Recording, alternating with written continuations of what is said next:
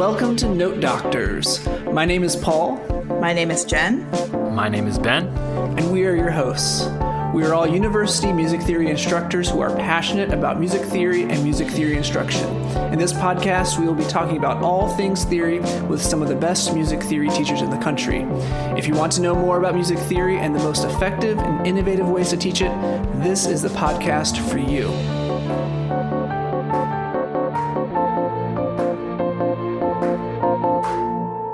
Hello and welcome back to another episode of Note Doctors. Thank you so much for tuning in on this episode where we are talking about voice students and what they need in music theory and aural skills education. Before we get to our conversation, I do want to mention that we are planning a mailbag episode where we answer your messages, your emails. So if you have questions, comments for us, you can always reach us at Facebook. We have an Instagram account for Note Doctors Podcast, I think that's what it's called, or our email, which is notedoctorspodcast@gmail.com. So you can send us questions, comments, and we'll get back to you on a special episode later this spring.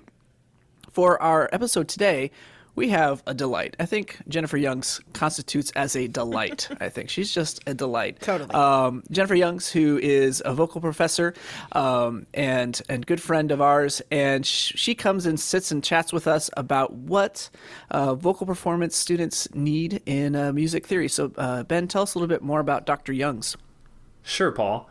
In the fall of 2020, Dr. Youngs joined the faculty of Brigham Young University in Provo, Utah, where she teaches private voice, vocal pedagogy, and diction. Previously, Jennifer was an assistant professor and coordinator of vocal studies at Texas Women's University in Denton, Texas. She earned a Doctor of Musical Arts degree in Performance and Pedagogy, as well as a Master of Music degree in Performance and Opera from the University of North Texas, and a Bachelor of Music degree in Performance from the Conservatory of Music at the University of the Pacific. Her most recent appearance was as Armida in Handel's Rinaldo with the American Baroque Opera Company, and it was hailed as a standout from the Dallas Morning News. I ask students to do that all the time. If they have another instrument that they are proficient at, I ask them to do fingerings. I ask them, and they will sight read it perfectly because there's a physicality that is connected to intervals. There's a physicality, and I think even their ear, because they've been playing that instrument so long. I think that's one of the reasons maybe too, kind of why singers go to hand signs. It's our physical representation of what's happening. I think that's one of the reasons the Guidonian hand, even going all the way back to the Guidonian hand, is that there was a physicality between, the points of intervals. And we don't have something physically that we can press or slide or, things like that. So I think that this is our physicality that we gravitate to. So we have something similar to fingerings. So today our very special guest is Jennifer Youngs. We're so excited to have you here, former colleague, former kind of North Texan, right?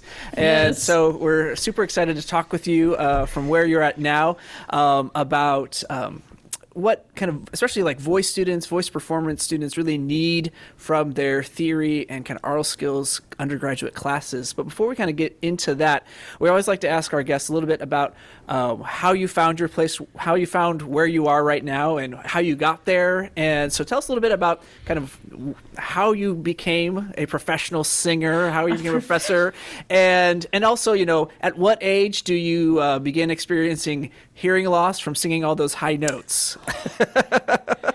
I know. Where do we start?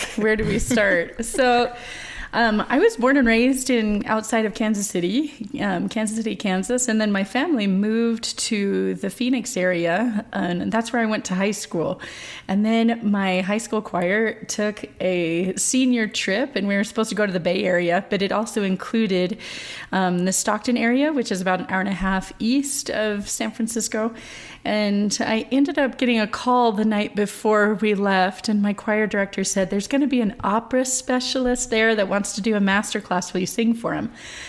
And I said, sure, yeah, I'll sing for him. So I ended up singing for this man, and he recruited me heavily. And so I ended up randomly getting recruited by the University of the Pacific in Stockton, California. And that's where I ended up going to school for my undergrad, and did a lot of singing and just had a really, really great experience there. And then my husband and I met while I was in my undergrad, and we got married. And then after I finished my undergrad, I thought we would put him back into school, and that kind of took us all over the country. So I stepped away from music for a little bit after my undergrad, and was a stay-at-home mom for the majority of my 20s. And then when we got the opportunity to move down to North Texas, that was the first place that we lived where I felt that the teachers and the instruction were going to be strong enough. So I auditioned for the University of North Texas, and that's where I ended up getting both my master's and my DMA there. And then in that meantime, I started working for Texas Women's University, where I ended up as the coordinator for vocal studies. And then from there, I took a job at Brigham Young University. So that's where I'm at now. I'm here in Utah, teaching private voice and diction and pedagogy. So that's what I do. That's like the real short version of how I got here. That's great. And so what was your own kind of music theory experience when you were in undergrad? So my music, this is going to be so fun, and it'll probably wrap me out so bad. But I really had wonderful music theory teachers in my undergrad. My first music theory teacher was a jazzer, and he was a jazz pianist, which probably made it more difficult. I remember him building chords at the piano, and they were complex jazz chords, and he had a very monotone voice, and he would just play this really crazy complex chord and then just say, "Can't you hear the fa?" I'm like, no, I can't hear the fa. So it was just, I just remember struggling, so badly. But I will kind of going back, I have to give a lot of credit to my high school choral directors. Because to get us started in music theory, we did 3 lines of sight singing every day. And then on Fridays, we had dictation. And so even starting in high school, we were getting, just really basic part writing. I think by the time we were seniors, we were doing 2-part part writing. But I cannot tell you how much that helped the transition for me going from high school into college. And so that helped. And quite a bit. And then I also had in my undergrad, one of the composition professors was another one of my theory professors, and he was French Canadian, and always would say, "You must ear with your hears." So he always had such great things to say. But between that and oral skills, our choral director taught oral skills, and so part of our sight singing, we were solfeging the Bach 2-part inventions. And so we were singing through those and things like that.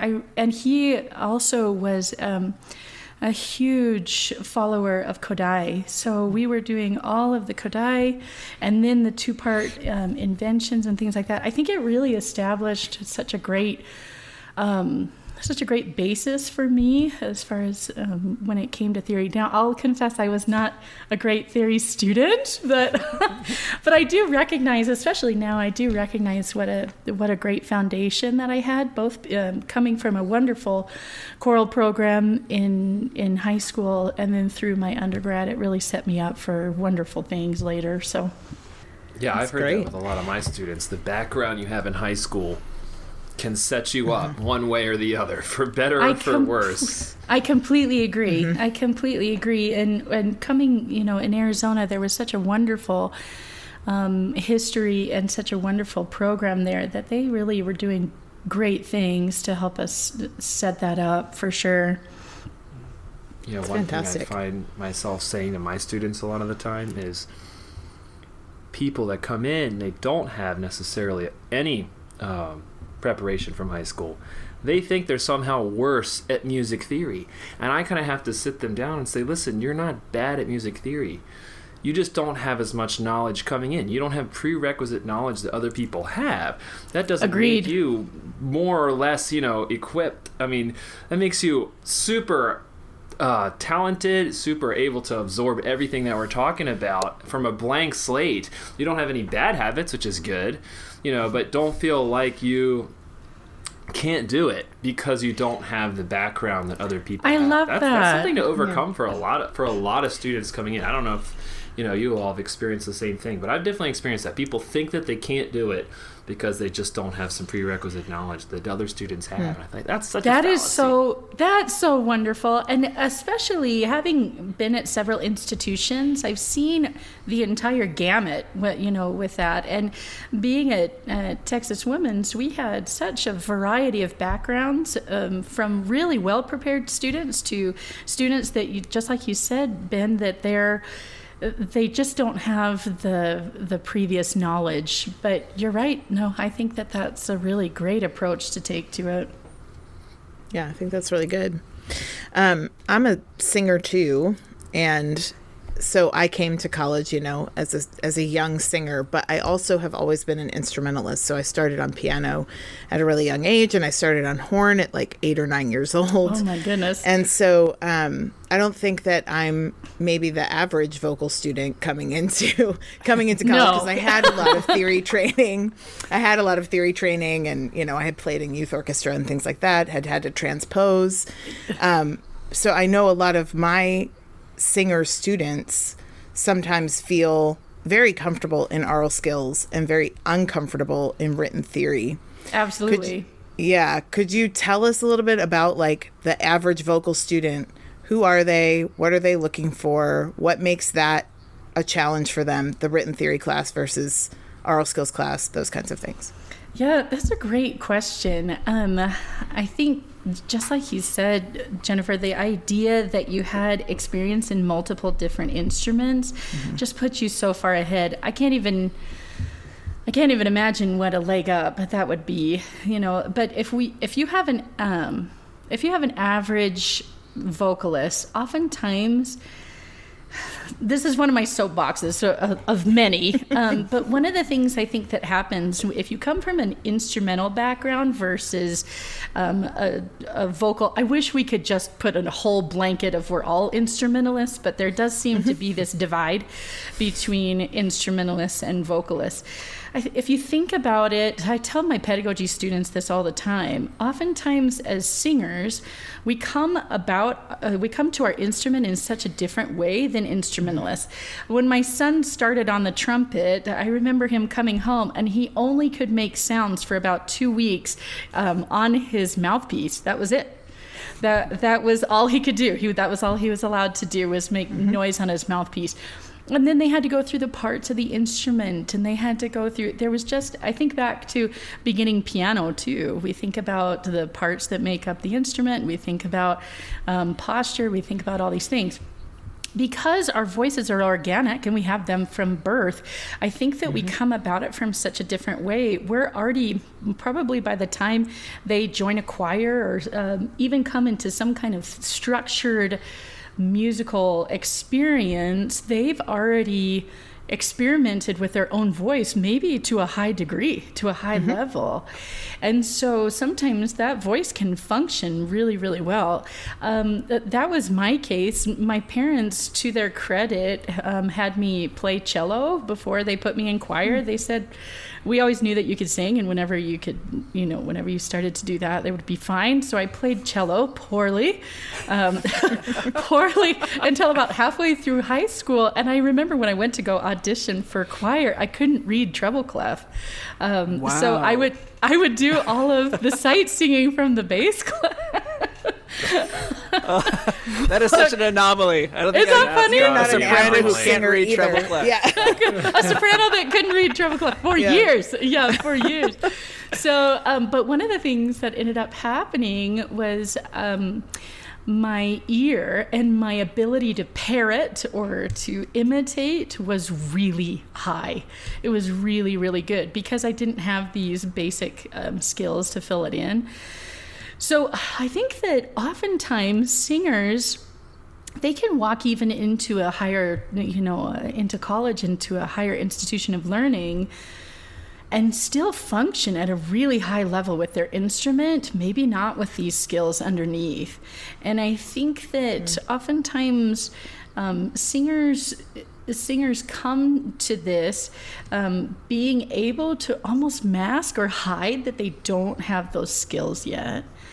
And I think that that's where that ends up happening. I also think the other part of this question, I also think that in the classroom, when students are in choir or early choirs, to be able to teach those skills and still have a deadline of I have to put on a choir, I have to put on a show, I have to be able to do these types of things, then I think oftentimes choral directors will take the easy route and just play the line for them rather than helping them learn how to figure out the line themselves.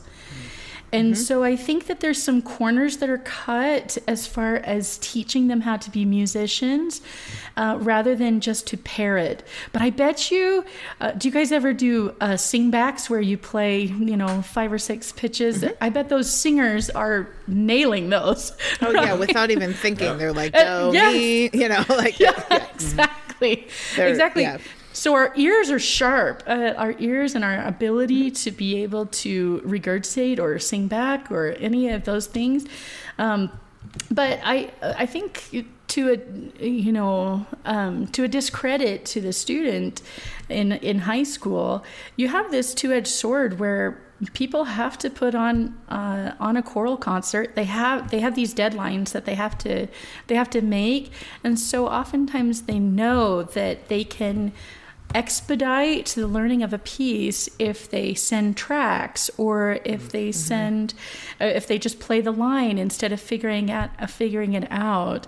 So I talk a lot, I speak a lot to my music educators that are in my pedagogy class about letting the students struggle. Let them struggle a little bit longer and see if they can figure it out before you play it for them. So, yeah, we just this morning, I taught Theory Ped this morning, and I was saying that one of our goals as teachers is our students' independence from us. I love that. By the time that they leave you, they should have some ability to self-assess and self-correct and things like that.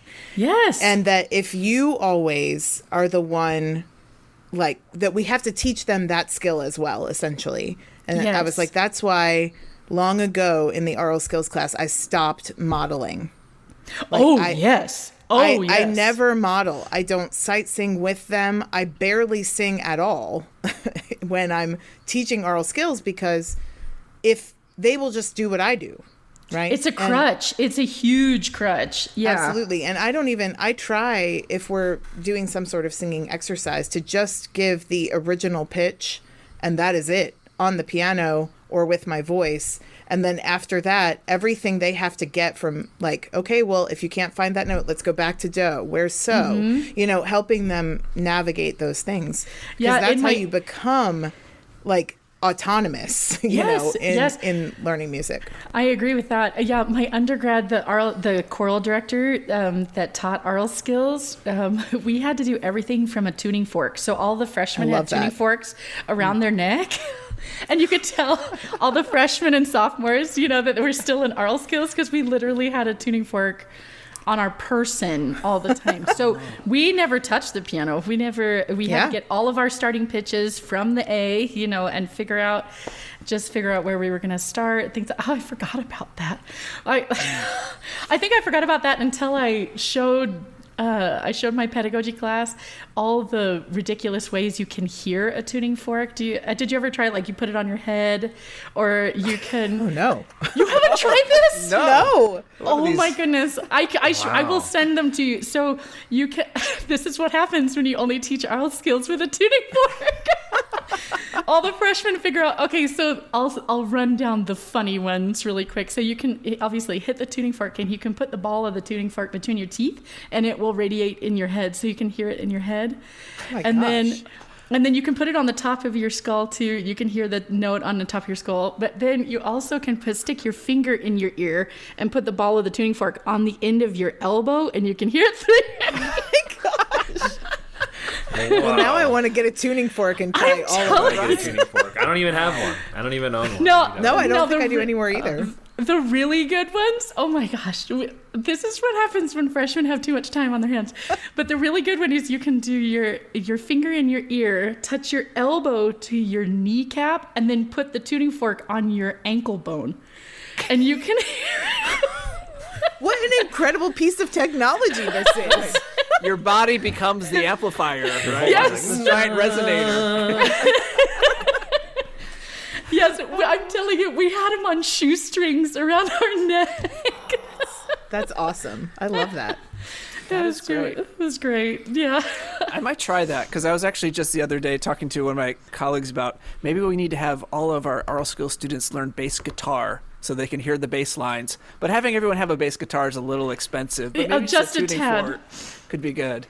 Well, and just working out how much of interval recognition, if you've got an A, but you have to start on an F, or, things like that. And then to audiate the entire, not only switch to F, but then you have to, audiate F major, things like that. So it really did a lot as far as that process and being able to recognize those intervals, which come in handy. So. Oh my gosh, yeah.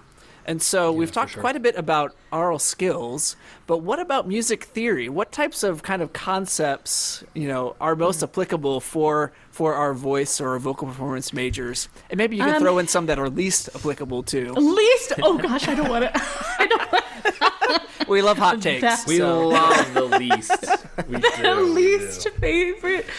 What is really funny is that so many of these things, you just have time to reflect on them as you stay in music longer. And I tell my students all the time, even though I have an opportunity to sing opera, the stuff that I get the most hired to do is early music and new music. And thinking about early music, I can't tell you how much theory helps me in ornamentation. And thinking about how to construct, or thinking of different ways to go about ornamentation and things like that. So it helps in the creativity when I have to be more improvisatory. Mm-hmm. So that definitely helps. And then in new music, I'm telling you, going back to those tone rows and being able to sing back things and things like that. But I think it helps so much. Paul, you kind of mentioned as far as tuning to the bass. That is so absolutely instrumental, and being able to listen and tune to the bass and being able to pick that out. That's even now, working on that Lord Nelson Mass. If I'm able to play the bass line and then sing the coloratura over it, that just helps so much. But for me, as far as recognizing really good voice leading and ways that I can be more artful, that's one of the biggest ways that I've been able to use theory. I'm not a great person at, really thinking about chord construction or anything like that, unless I am doing new music and I have to find random pitches, then I can really zone in on that. Like, well, I am singing the third, or I'm singing the fourth, or how I'm pulling. Oftentimes in new music, you have to pull pitches out of the air. And so being able to kind of recognize where things are going or how they're constructed just shortens the amount of time it takes to learn pieces, which also makes you marketable. So That's true. That's very true. That's great. The thing is that what you just said means we have to keep it all, because you basically just said that we need to teach them counterpoint and voice leading and like 12 tone set theory. So, well, this has been another one of my soapboxes this year, is that sometimes in programs that are really concentrated in opera, sometimes they live their entire life and all their repertoire is in the long 19th century. And it's interesting to tell students that if you want to make a living, if you want to pay your rent by doing this, you have to make yourself marketable. That means be comfortable with any kind of style, any kind of thing that's asked of you, especially early on in your career. So yes, as much as I sometimes loathed sitting in those classes, and because I wasn't great at it, I didn't feel like I was really great at it, but I recognize now that it gave me the foundation to be marketable. Mm-hmm. Yeah, a lot of the things that I've experienced just playing, I mean, I play a lot of gigs on the trumpet in addition to doing theory, and a lot of the things you mentioned I've done in the last year on gigs. Like we did this thing in the summer, This Land Is Your Land, for 4th of July, and the director says, okay, on the second and the third time through, everyone just go crazy, just add in whatever you'd like to do on top, and I'll keep going on the melody. And then he said, let's give it a whirl. And then I was the only one that was adding anything. The entire rest of the orchestra just played their part again. And I thought, well, where were all the embellishments? And I'm looking around, and they're like, well, it's going to take us a little while. I'm going to write this out. And I'm thinking, oh, my goodness, she should be able to just improvise this, But it At comes least up on something. the job. Oh, yes. Quite a bit. Just add some Yes. basic embellishments to something, whether it's early music or something that's pretty... standard tonal, I guess. Even that could be something simplistic. Yeah, very much so. Yeah, totally. Oh, I relate to that. Yeah, it's funny because my jazz colleagues, they said we should give serialism the axe. But maybe not. Maybe we shouldn't give it the axe quite yet. a few people have said that, actually. Yeah. They're not the only ones. There's a Serialism's lot of taken a lot grudges out flack there. lately. Yeah. Mm-hmm. Not a lot of fans. Not a lot of it. I love it. So to come to kind of one of my pet peeves with singers, I'm going to just admit it, I'm going to own it right now, something I'm working through, is that they don't pay attention to rhythm. Why is that? You already mentioned kind of the issue of like learning music by rote, but why is that an area of consistent consternation for so many singers? Is this struggle with just what the tempo is, or what measure we're in, or what the rhythm is, and how to do that? So what's up with that? Help me out. Oh my goodness. If I miss anything in a rehearsal, I literally just say, I'm a soprano, I don't count. Like, I use the same thing. And I'll say things like, we just feel it. We just feel it. Yes. Theorists don't feel, Jen. I Theorists don't know. You callous, unfeeling theorist. No, you know what would be so funny too? I think it would be really fascinating to see which of the voice parts would be the most egregious. But with this too, I have a suspicion of which voice part would be the most egregious. But I think it's one of those things, kind of starting off with those basic principles that might be fed to them instead of them learning how to pull it apart and be able to figure out rhythm on their own. I can't tell you. I know that it's a problem. I know it's a serious problem, but I can't really tell you where it stems from, other than maybe we just are not required to do it as early. But I will say, the quickest, the fastest method to remedy that is singing new works, where they don't have a recording to go against, or they don't have something that they can parrot at all. Mm-hmm. Man, that has taught me more about how to be a precise musician. Mm-hmm. And to go after that is going after new music where it's required of you. Yeah. I wonder if singers just until it's required, until it puts them on the line. They don't consider it to be important or of a priority. So until I always tease my students, until there's a threat of public humiliation, that we may not get that under control. But when I started doing it wasn't until I started my master's that I really was doing new music, and man, that it requires you to be honest. It requires you to be honest in how you learn it and how you perform it. And then also when you have a living composer that's sitting right there, I mean, I can fudge on Mozart and he won't come after me. At least I don't think so. But I feel a tremendous pressure when I have living composers that I'm working with, because I want to be respectful and I want to be honest with them, especially when they're sitting right there. So learning new music, I'm wondering if you could incorporate some of that into your works or whatnot.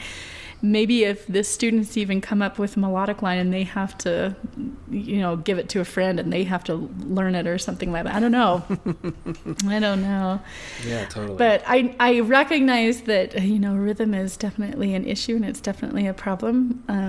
But I think it kind of goes back to that idea that for so long it's just been handed to them. Yeah. Like, oh, that's not right. Let's fix it. It goes like this, and so I think. Yeah. I also wonder about when I have students, audiate, or you can look at your at a sight melody, and the choir kids instantly start doing this. Yeah, they're doing hand signs, right? Yes, and they'll do it in a steady tempo, right? Even though it could be in 6/8, and the notes are not happening in rhythm, right? And so, how does it's like when a voice student looks at the page, it's almost like the rhythm is not foundational. It's the solfege, right? That's like at the heart of it, right? I would agree. Issue? I would agree. Yeah. I think that we just revert to what feels the best, and we can sing, and so I think that we go to that. I recognized a long time ago that rhythm was my downfall, and it was my weakest link, and so when I'm pulling a new piece apart, I actually fix rhythm first. But it takes a while for students to recognize what their strengths and what their weaknesses are without just reverting to what they're good at. And so I think that's a comfort level, and especially if they're in class and they have to do it quick, of course they're going to go to they're going to go straight to what they know and what they believe. And so but that took me a long time. Yeah, Jennifer. Well, like, true confession. When I audiate arrhythmically for the most part. Arrhythmically, really? Yeah. Yeah, if I'm sight singing something, and now this is where I don't know if it's that singing rhythms are just easier as well. So I think that's a component of this, that like as a French horn student, by high school, we were playing insane rhythms. Oh, yes. And, have things that are heavily syncopated, or where you had to infer like swing or, things like that. And so, all of those things were kind of built in. And choir music, vocal music, even solo vocal music, is often just not as rhythmically complex. It is not as consistently rhythmically complex, is what I would say. I would agree with instrumental that. Music. And so vocalists just have less exposure and experience, I think, sometimes with heavily syncopated rhythms or changing meters or things like that. So I don't know if it's a product of, like, rhythm has always felt easy for me. And so if it's a product of, like, I got to make sure I'm getting all these intervals right, or I'm getting all these notes correct, and the rhythm's going to be fine. Like, I don't have to worry about that. Because when you said that, I was like, I mean, I do this for a living. Like, I teach sight singing for a living, and I don't typically do a steady, like, I'm getting... You're not audiating in tempo, right? Well, or if I am incorporating the rhythm, I'm not really doing it in a tempo because I'm going to stop and fix in my head the spots that are hard, right? And I'm doing that with pitches. So if I'm audiating something and I realize like, oh, I audiated the wrong note, I'm going to stop and fix that. So I'm not going to be like practicing it in rhythm. Maybe there's something innate there. I don't know. Totally. I'll make a confession as well. It's Confessions Day. I will say I cannot audiate arrhythmically. Like, I will always audiate in time. But I will always audiate with fingerings, with trumpet fingerings. Oh, yes. If you take away my hands, I become way less good at sight singing. And I've told my students this in class, that if you watch me sing something in class and you look down at the side of my pants, I will be doing the trumpet fingerings of the tune that we're singing all the time. So I ask students to do that all the time. If they have another instrument that they are proficient at, I ask them to do fingerings. I ask them, and I've had trombone players and things like that, and they will sight read it perfectly because there's a physicality that is connected to intervals. There's a physicality, and I think even their ear, because they've been playing that instrument so long. I think that's one of the reasons, maybe too, kind of going back to Paul's comment, why singers go to hand signs. It's our physical representation of what's happening. I think that's one of the reasons the Guidonian hand, even going all the way back to the Guidonian hand, is that there was a physicality between, the points of intervals, and we don't have something physically that we can press or slide or things like that. So I think that this is our physicality that we gravitate to. So we have something similar to fingerings, but I've seen that happen time and time again. Pianists, trumpet players, flute players, if they're having a hard time sight reading, or even if they're in lessons and they're struggling with the intervals of a measure or something, I'll just say, can you use your fingerings and try it again? Usually it's fixed on the first go round if they use fingerings. So yeah, it definitely circles back, as you say, to kind of the original point, which is like, well, what then are the vocalists doing to audiate, or how do we actually take this printed thing and internalize that? There's so many different thought processes going on within like one given aural skills class. It's almost hard to like individualize that process, because even within trumpets or even within choir, even within orchestra, they're all doing different things to actually internalize that melody. So that's a challenge. Like, that's a challenge of teaching ear training and sight singing. That comes up every semester. It's just it's always there. Yes, all the time. Well, and I think also, pulling those layers back, just like we've been talking about how we go about things, I think so students can see that there are multiple different ways that you can go about learning a piece and internalizing a piece. I think pulling back the curtain and showing students that there's more than one way to do this, and all of them can be effective. It's just what is your pattern, what is going to be your quickest way to artistry, what is your quickest way to getting to that ending product. But they can look really different. All of them can look so different, and that's okay. That's totally fine. I've been really intrigued to see that some students will guard how they practice. They don't want to expose how they practice, and I'm very much like, I don't care how you get it done, as long as it gets done. So getting the work, there's no shame in how the work gets done, as long as it's getting done. So. Right. And that they're practicing in a way that is helping them, rather than hurting them or building bad habits or not preparing them for the assessment or getting into the outcome, because that can be another problem. Yeah. No. Well, I feel a little bit better, but about rhythm and singers. But it's something. It's a challenge. But I think you're absolutely right with the solfege and the the physicality of it, right? Yeah. I'm sitting here thinking now, if I was holding my horn and I was audiating, I would never do it without rhythm. Yes. Never. Right. Yeah, because you have to press But when I'm keys, looking right? to sight sing something, what I do, it's not arrhythmic. That's not really the right word, but I'll so let's say it's like a dotted rhythm. I'm keeping like short, long relationships as I'm going, but I'm speeding up parts that are easy and slowing down parts where I have to, I'm doing all of that kind of. So It's not really arrhythmic, but the rhythm is like secondary in a sense to getting those other relationships in place, I think. But on horn, I would never do that. I would never, ever do that. So I don't know. There must be something about either how we're trained as singers versus instrumentalists or what the music is like. I don't know. Yeah. But yeah, I would never not audiate the rhythm.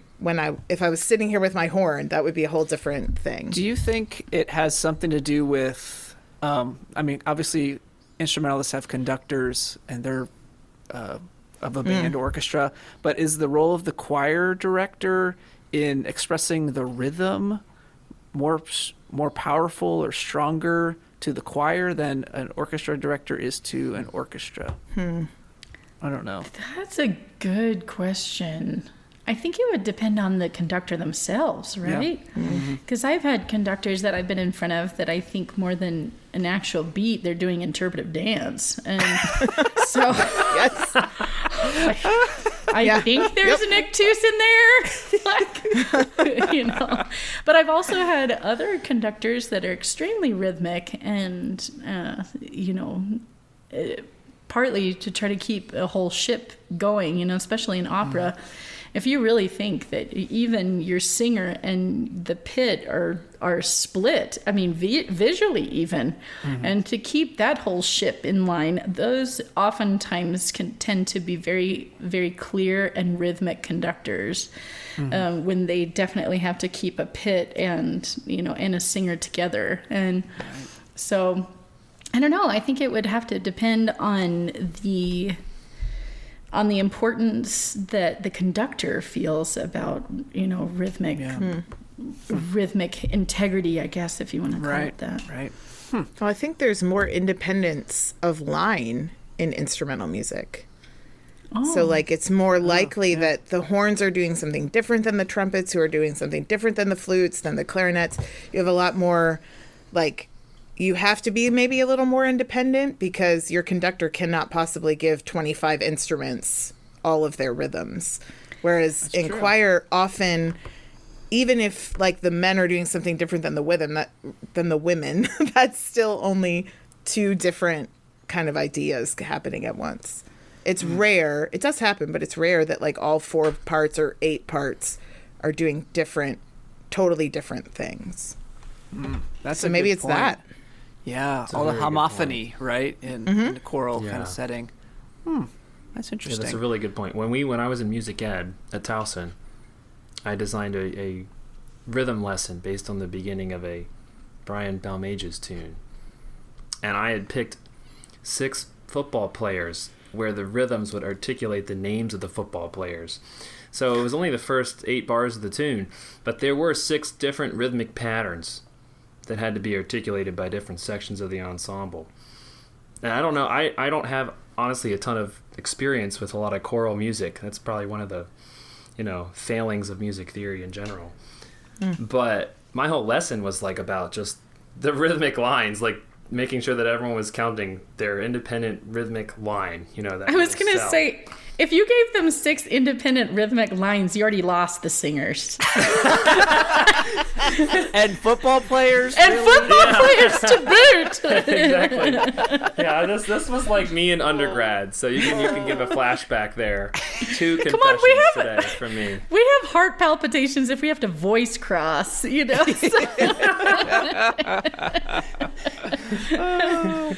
No, that's awesome. What a fun exercise, though, to think about that independence. And if you had a role to do, I find that I find more of that autonomy in opera, especially opera finales. You have a lot of your own squawking that you have to do and interjections and things like that. I find that in opera finales a lot, but again, that's super rare, if you're gonna be doing that much independence. I don't know. I also kind of thinking about that idea too is in an orchestral situation, how many times are you counting rests until you have to come in? And just big chunks, just big chunks of silence. I think that hones in your skills as far as like staying focused and staying hooked up. I remember one time there was a horrible entrance that I had to make while I was on stage. And it was such a bad entrance and I was missing it so many times. And so I found out that between my last cutoff and that next tricky entrance, there were 17 counts. And hallelujah, we're not mic'd as opera singers because I was supposed to be in this party and I'm walking around talking to everyone, going 1, 2, 3, 4. And I found out that I had 17 counts in between. So I literally on stage would kind of turn upstage and talk to everybody, but be counting like audibly. Brilliant. 1, 2, 3, 4, 5, 6. I love that. That's great. Oh, it was so funny. And then everyone just kind of looks at you. I was like, don't mess me up. They all start counting at different rates. Oh, no! You're off. Oh, that's great. Well, that's a great segue to our next question, because you mentioned opera and opera finales that have all these kind of wonderful contrapuntal, lines, things like that.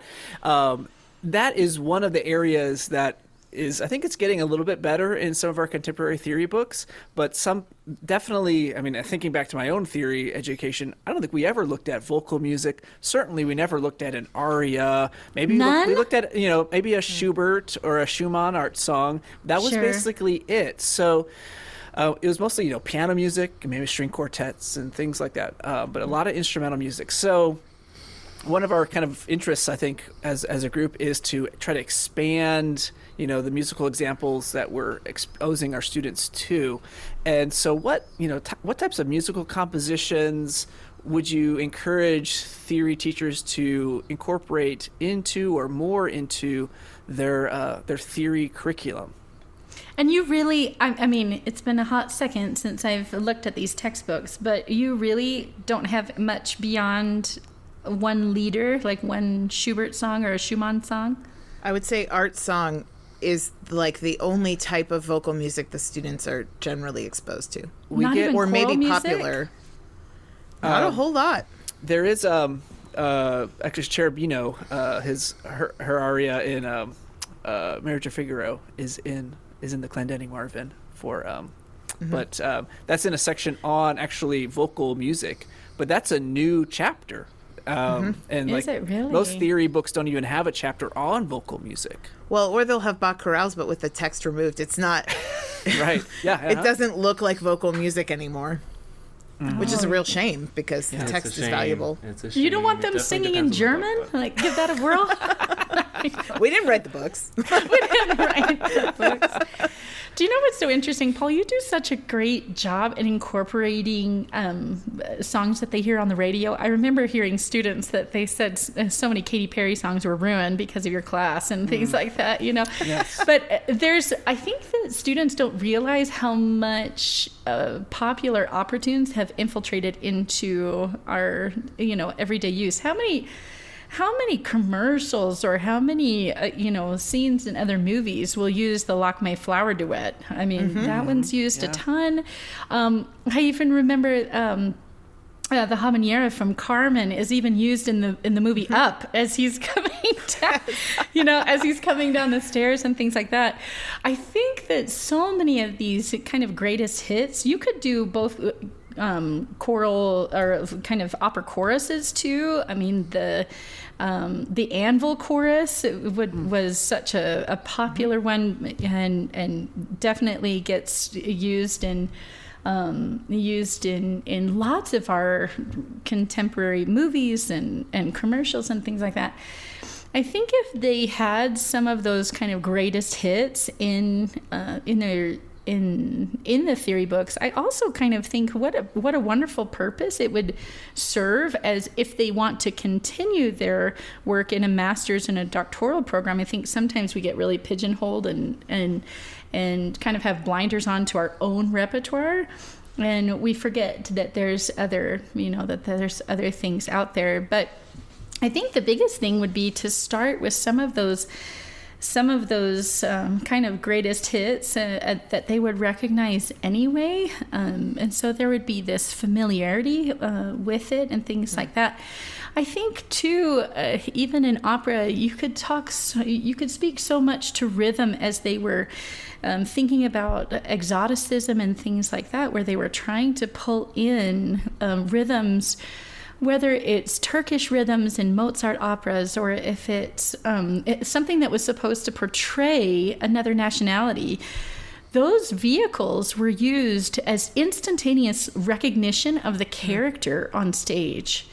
And so you could easily, talk about differentiation. Even in Carmen itself, that kind of bolero rhythm that is used, it lends itself to how exotic Carmen was, and that attraction of because she was mysterious and from a different type of people. So I think that there's lots of ways that if you did a little research as far as the background and the use of the music in opera, even down to the language, this would probably be out of the purview for you guys, but there's even times when we use particular dialects to portray socioeconomic status on stage or things like that. But going back to those ideas with music theory, I think the use of rhythm. I also really appreciated one of my colleagues at one point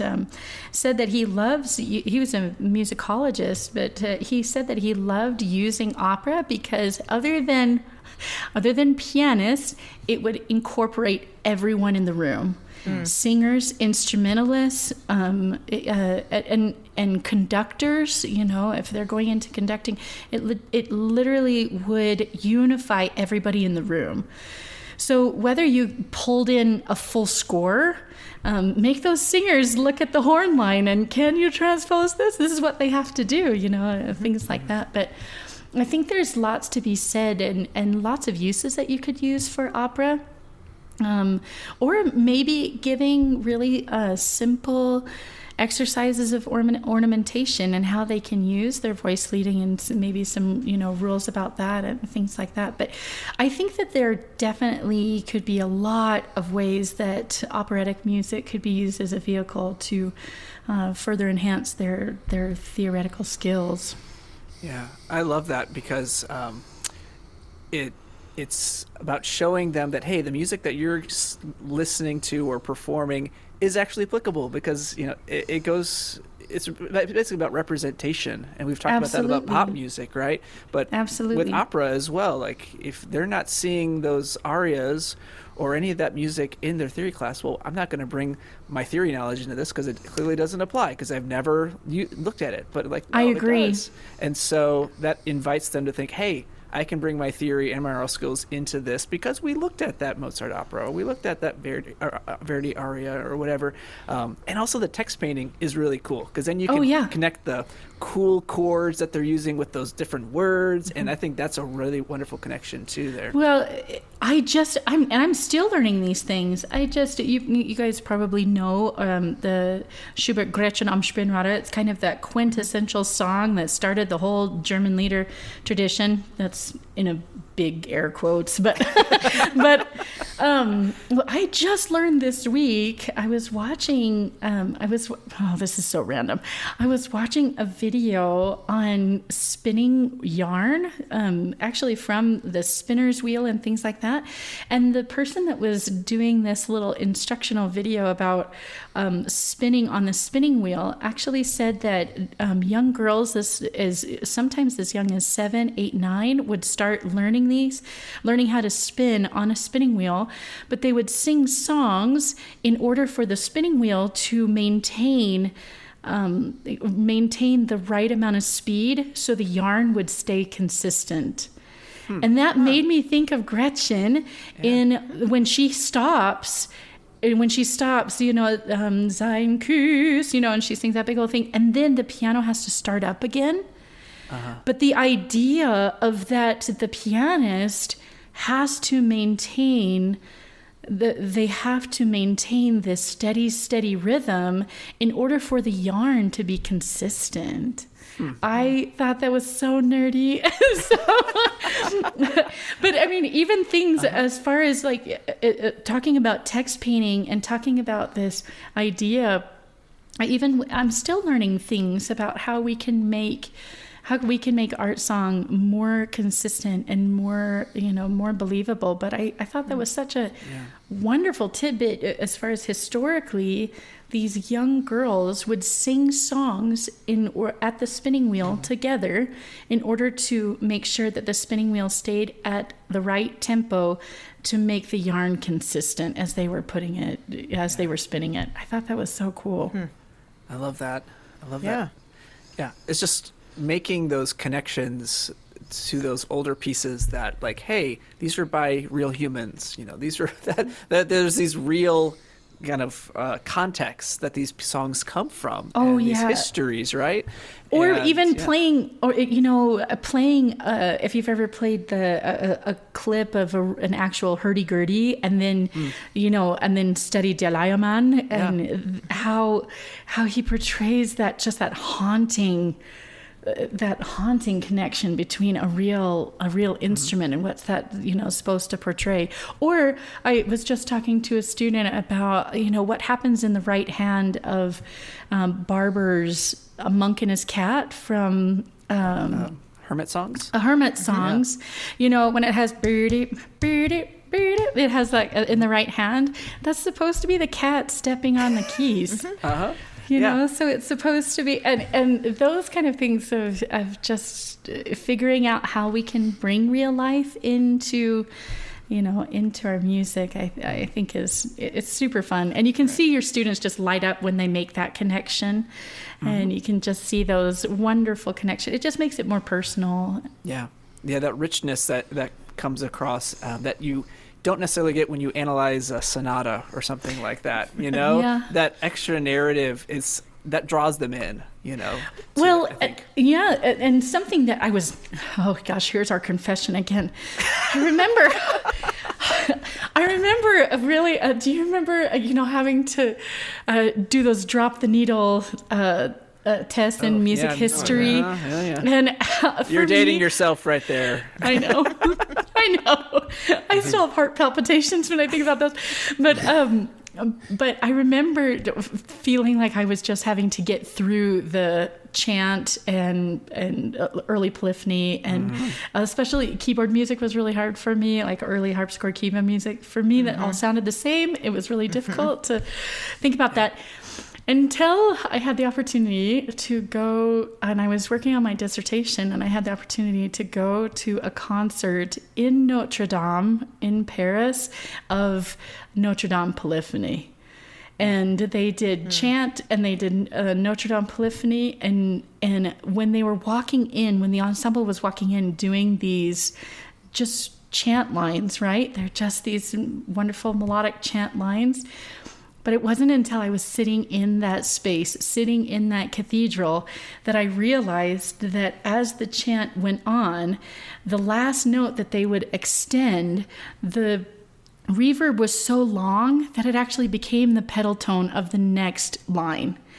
And you don't hear that unless you're in the space. And I even wrote my my early theory teacher at UNT, who was teaching all of the pre-1650, and I said, I understand. I get it. I apologize that I never can remember church modes, and I can never remember. But it wasn't until I was in that space, and you can hear that these composers are actually writing for that length of reverb. They're writing for that length of, it was absolutely eye-opening. It was eye-opening to me to sit in there and listen to that. That it really did become a pedal tone, that the next line was harmonizing against. It was crazy. It was crazy. That's great. It's good for students to realize that these musical examples weren't just pulled to make your life miserable, right? Like they weren't created to make 21st century music students like life miserable. There's these reasons why these composers did these things, these performers did these things. Oh, it was so cool. And it's great. That's amazing. Well, this has been such a treat, Jennifer, to chat with you, and time's just flown by, and we just love being able to hear what you have to say about how we can better teach our music voice students and things like that. A lot of things to think about. We do like to end with a little rapid fire questions. Okay. And so we know you're not a music theorist by trade, so we'll do some softballs. Don't expose me. Don't expose me. Oh, you've already been exposed. So at this point, By my own volition. so Jen or Ben, do you have a question first? I have one. Okay. All right. So, what is one thing that you learned in a written music theory class that you use when you're teaching your students in private voice? How to pull apart rhythm. I had a really great professor that really showed us a shorthand, especially for rhythmic dictation, that I still use. I still pull apart my own music, and I show them how to pull apart really complex rhythms. So that's what I would say. That's great. Ben? Mine's minor do or minor law. Law. That's a singer's answer. Yeah. I know. Just make it easy on us, okay? That's a good answer. It's still a good answer. And that's interesting because all of my singers who are not native to the United States say do bass minor or sorry, do? the other one. Yeah, fixed do. They're very fixed do if they're outside of the United States. So. Yeah, just another tool. Just a tool in your tool belt, right? Just not numbers, right? No. I actually did numbers in undergrad. Yeah. You had numbers in undergrad? Yeah. 1 3 5 6 5 4 2 7 1. Oh no. I know. It got really messy with accidentals, and so I know. How would you? I don't know how you cope. One. Yeah, it didn't work too well. So my question is, as a professional vocalist, what would be your just advice for people who are teaching aural skills or sight singing who are not singers, and maybe some advice on how to use their voice best, or kind of ways of getting over maybe their anxiety because maybe they're a pianist or a trombonist or something like that. Some kind of advice for those folks who might find themselves having to teach sight singing, but they're not singers. I think be really brave. I think that students are more forgiving than we want to give them credit for. I think be really brave, sing out. I think the way that you sing, whether it's of high caliber or it's passable, the way that you sing will set the precedent for how they will feel about their own singing, because you're not going to be in front of a whole class of singers. And if you can feel confident in being able to sing out, sing strong, and just be okay with what comes out. First of all, that's going to strengthen your musculature as a singer anyway. So that's going to improve your singing anyway. But also, you might be in there with a percussionist that's not asked to sing hardly at all. And if they see someone who feels confident enough, who is having fun, who it's as much as we, singers still do this too, but they're not self-conscious, or at least less self-conscious about their singing, then you're going to help them to open up and give it a try. Mm-hmm. So I would encourage you, sing out, be okay to fail in front of them, and show that you're human and that we all can improve in whatever. I think once we all realize that our talents might be different, mine might be singing, but if you had me play horn, it would be really bad. But that's why we come to school all together. I think that these classes, both theory and oral skills, are unifying in a way that we get to see who has wonderful skill in this and who's struggling, and that we can be in that process all together. So I think that would be my suggestion: is sing out, sing strong. It's fine. It's going to be fine. That's great. I love that. I remember my very first intro to oral skills class I taught. I was so nervous just to sing really? just like a scale, a major scale. I practiced it, and I mean, like, I sang growing up, and in high school and in college I sang, but like, I'm not a singer. But man, I was so nervous. And then I was like, they're gonna know I'm singing things wrong. This was an introduction to oral skills class. They had no idea what was going on. None. They're like struggling to match pitch. Right. In that class. Right. I was like, okay, it's not going to be so bad. It's going to be okay. Getting over that anxiety it can be a challenge sometime. Oh, I would have never thought of that. Mine would be playing in front of them. Yeah. You know, if I had to play the 3 or 4 part dictation, that's what I would be practicing. Yeah. Mm-hmm.